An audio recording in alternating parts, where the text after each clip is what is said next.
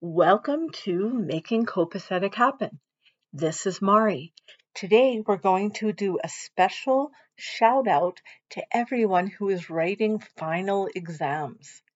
Now, this might be a little early for some people to write final exams. You might be writing them in April, May, or June.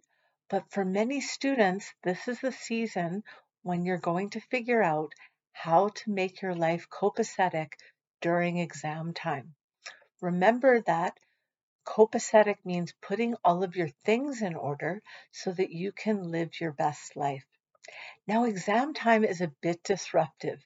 If you've been in school, you have regular classes and a regular schedule, and that's what you're used to.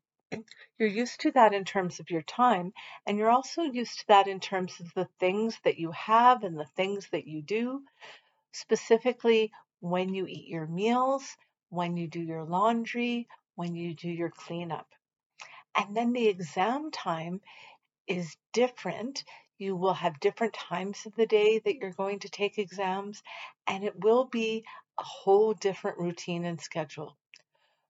Well before exam time, try to figure out what times your exams are.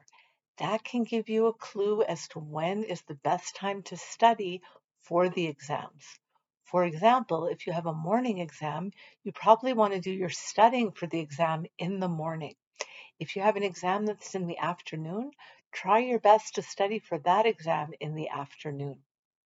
And look at what your exam week is going to be under schedule. Now, you probably can get away with no laundry for a week. And during exam week, maybe that's the week that you let the laundry pile up. During exam week, you're going to have less time for food preparation. So that's the time to rely on convenience foods. Convenience foods are foods that don't take a lot of time. Remember, convenience foods also need to energize you through this exam period. Please be sure to choose convenient foods that are healthy, and there are lots of those out there.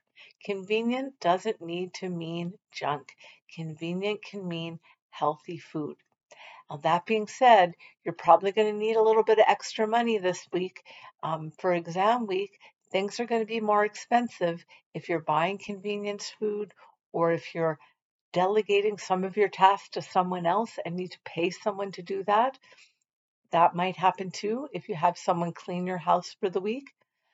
All of these little expenses might add up.